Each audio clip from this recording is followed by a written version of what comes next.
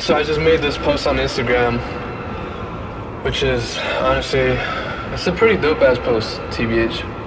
Pretty much talking about letting go of, quote, who you are, quote, and becoming an infinite transformation.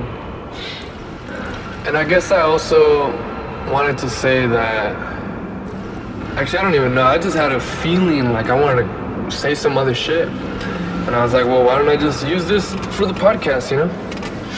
Now I don't even know what I was trying to say, honestly. What I will say, though, is that it's been a long journey to get to the point where I'm at now. It's been a long journey. These last few years have been a long-ass journey, but I really feel like I'm somewhere, and that place is me. I can just actually just be myself, you know? Like, it's really, really, really happening now. I feel like I actually know who I am, and life's about to become really great.